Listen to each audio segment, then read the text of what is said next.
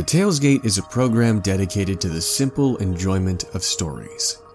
Each episode, I take a piece of short fiction and do what I can to transform it into an immersive listening experience. Headphones are recommended, but not necessary. Some of the authors and stories may be familiar to you. You might have been made to read them in school, but rest assured, there are no vocabulary lists or reading journals required by this program.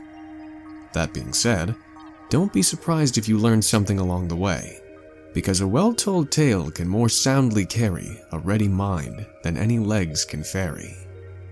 Beyond this gate, I'll be your guide, but the truths you find are yours to decide. Welcome to the Talesgate. This tale's titled The Gift of the Magi, written by O. Henry, first published in 1905, and performed by Joseph Wetzel.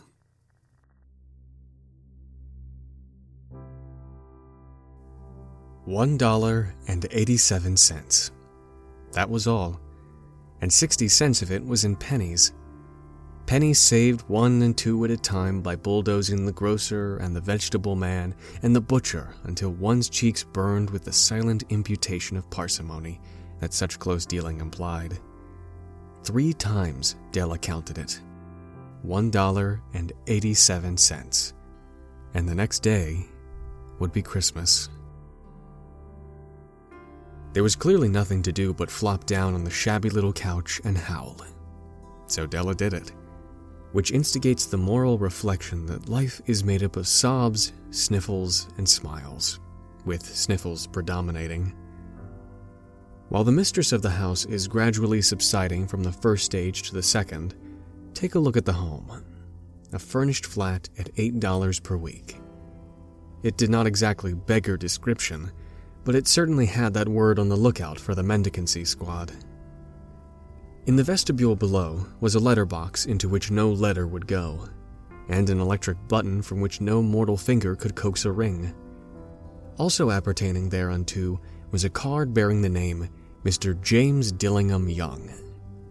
The Dillingham had been flung to the breeze during a former period of prosperity, when its possessor was being paid $30 per week. Now, when the income was shrunk to $20, though, they were thinking seriously of contracting to a modest and unassuming D. But whenever Mr. James Dillingham Young came home and reached his flat above, he was called Jim, and greatly hugged by Mrs. James Dillingham Young, already introduced to you as Della, which is all very good.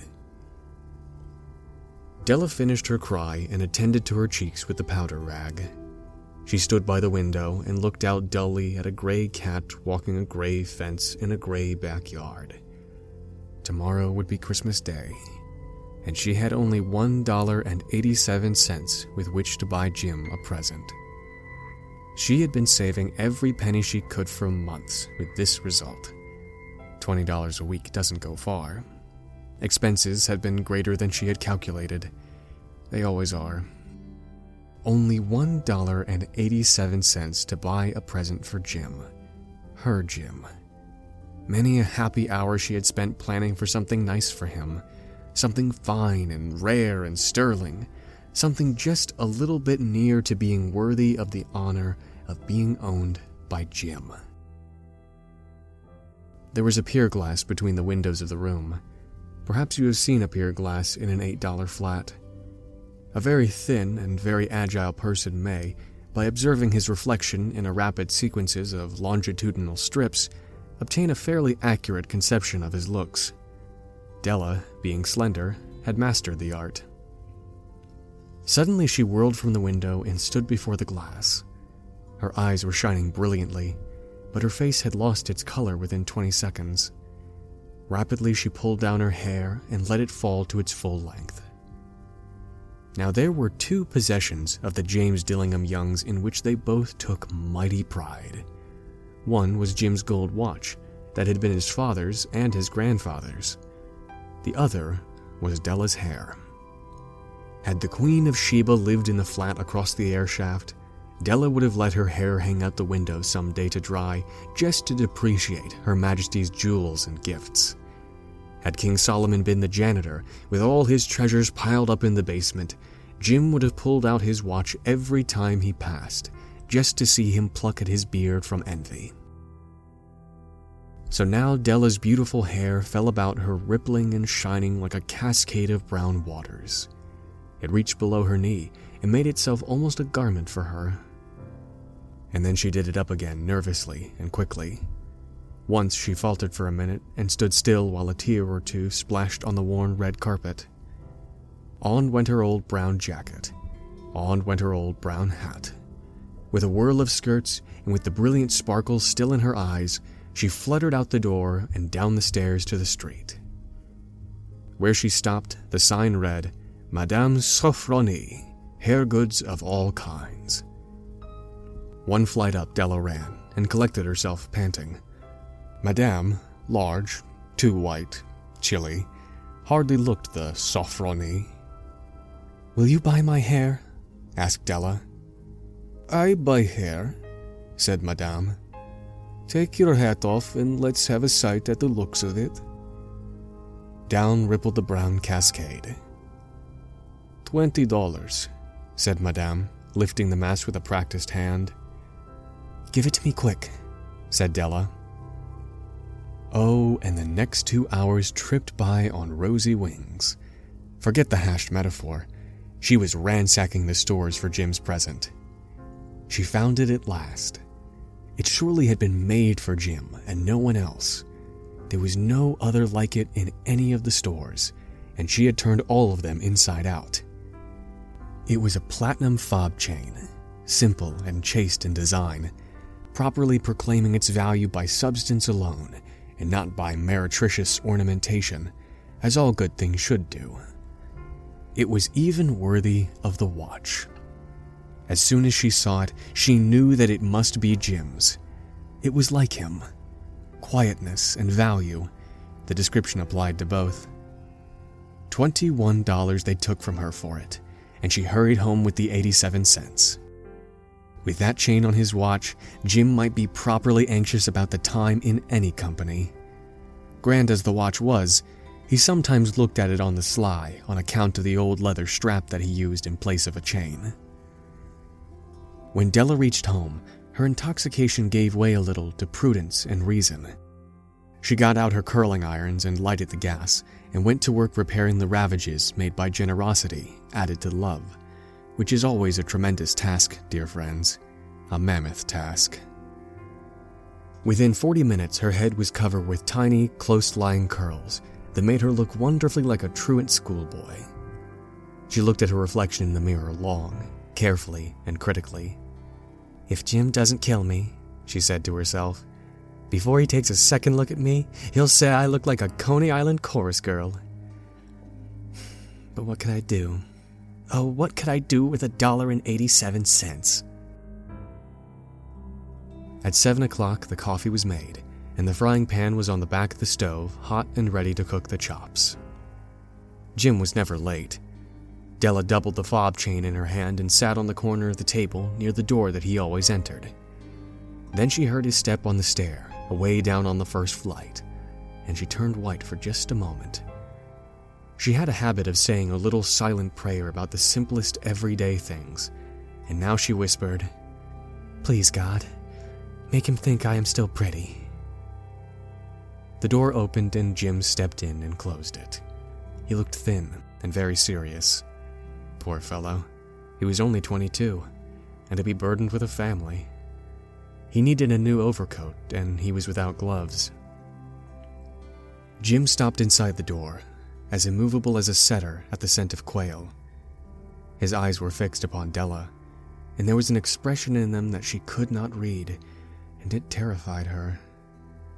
It was not anger, nor surprise, nor disapproval, nor horror, nor any of the sentiments that she had been prepared for. He simply stared at her fixedly with that peculiar expression on his face. Della wriggled off the table and went for him. Jim, darling, she cried, don't look at me that way. I had my hair cut off and sold because I couldn't have lived through Christmas without giving you a present. It'll grow out again. You won't mind, will you? I just had to do it. My hair grows awfully fast. Say Merry Christmas, Jim, and let's be happy. You don't know what a beautiful, nice gift I've got for you." "You've cut off your hair?" asked Jim laboriously, as if he had not arrived at that patent fact yet, even after the hardest mental labor. "Cut it off and sold it," said Della. "Don't you like me just as well anyhow? I'm me without my hair, ain't I?" Jim looked about the room curiously. "You say your hair is gone?" he said, with an air almost of idiocy. "You needn't look for it," said Della. "It's sold, I tell you. Sold and gone, too. It's Christmas Eve, boy. Be good to me, for it went for you. Maybe the hairs of my head were numbered," she went on with sudden serious sweetness, "but nobody could ever count my love for you. Shall I put the chops on, Jim?" Out of his trance, Jim seemed quickly to wake. He enfolded his Della. For 10 seconds, let us regard with discreet scrutiny some inconsequential object in the other direction. $8 a week, or $1 million a year. What is the difference? A mathematician or a wit would give you the wrong answer. The Magi brought valuable gifts, but that was not among them. This dark assertion will be illuminated later on. Jim drew a package from his overcoat pocket and threw it upon the table. "Don't make any mistake about me, Del," he said. "I don't think there's anything in the way of a haircut or a shave or a shampoo that could make me like my girl any less. But if you'll unwrap that package, you may see why you had me going a while at first." White fingers and nimble tore at the string and paper, and then an ecstatic scream of joy, and then, alas, a quick feminine change to hysterical tears and wails, necessitating the immediate employment of all the comforting powers of the Lord of the Flat. For there lay the combs, the set of combs, side and back, that Della had worshipped long in a Broadway window. Beautiful combs, pure tortoiseshell with jeweled rims, just the shade to wear in the beautiful, vanished hair. They were expensive combs, she knew, and her heart had simply craved and yearned over them without the least hope of possession. And now they were hers, but the tresses that should have adorned the coveted adornments were gone. But she hugged them to her bosom, and at length she was able to look up with dim eyes and a smile and say, "My hair grows so fast, Jim." And then Della leaped up like a little singed cat and cried, "Oh, oh!" Jim had not seen his beautiful present. She held it out to him eagerly upon her open palm. The dull, precious metal seemed to flash with a reflection of her bright and ardent spirit. "Isn't it dandy, Jim? I hunted all over town to find it. You'll have to look at the time 100 times a day now. Give me your watch. I want to see how it looks on it." Instead of obeying, Jim tumbled down on the couch and put his hands under the back of his head and smiled. "Del," said he, "let's put our Christmas presents away and keep 'em a while. They're too nice to use just at present. I sold the watch to get the money to buy your combs. And now, suppose you put the chops on." The Magi, as you know, were wise men, wonderfully wise men, who brought gifts to the babe in the manger. They invented the art of giving Christmas presents. Being wise, their gifts were no doubt wise ones, possibly bearing the privilege of exchange in case of duplication. And here I have lamely related to you the uneventful chronicle of two foolish children in a flat, who most unwisely sacrificed for each other the greatest treasures of their house. But in a last word to the wise of these days, let it be said that of all who give gifts, these two were the wisest. Of all who give and receive gifts such as they are wisest. Everywhere they are wisest. They are the Magi.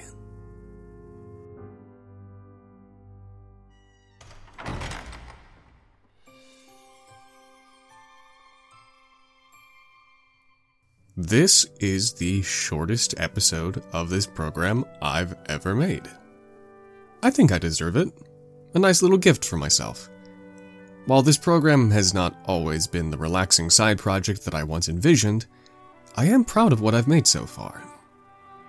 I feel inclined, given that it's the end of the year, to say something about how this year in particular has been full of unimaginable challenges, but there's nothing I can really say that you haven't heard already. What I can say is that I hope that this story, that this program, has brought you even a brief moment of peace. We all have times when we could use a break and a good story. The Gift of the Magi was written by O. Henry, and it was first published in December 1905 in the New York Sunday World, and again the following April in the anthology titled The 4 Million. The story was performed and edited by Joseph Wetzel. If you enjoyed this episode, I implore you to rate and review The Talesgate on Apple Podcasts. That's the best way to get the word out about this program, and it would mean a lot to me. This whole program is largely the work of a one-man band, so any help promoting it is greatly appreciated. Also, be sure to subscribe to The Talesgate if you haven't already so you don't miss out on future stories. The program is available through Apple Podcasts, Spotify, Stitcher, pretty much wherever you get your podcasts, you can probably find The Talesgate. The Talesgate is also on social media. If rating and reviewing the program just isn't enough for you and you just have to express your appreciation elsewhere online, or you want to recommend a story or an author you want to hear featured in a future episode, The Talesgate can be found on Facebook and Twitter. Links for both are in the episode description. The full text of this story and the other pieces featured on this program can be found at thetalesgate.com. Thank you for visiting The Talesgate. I hope you'll visit again soon.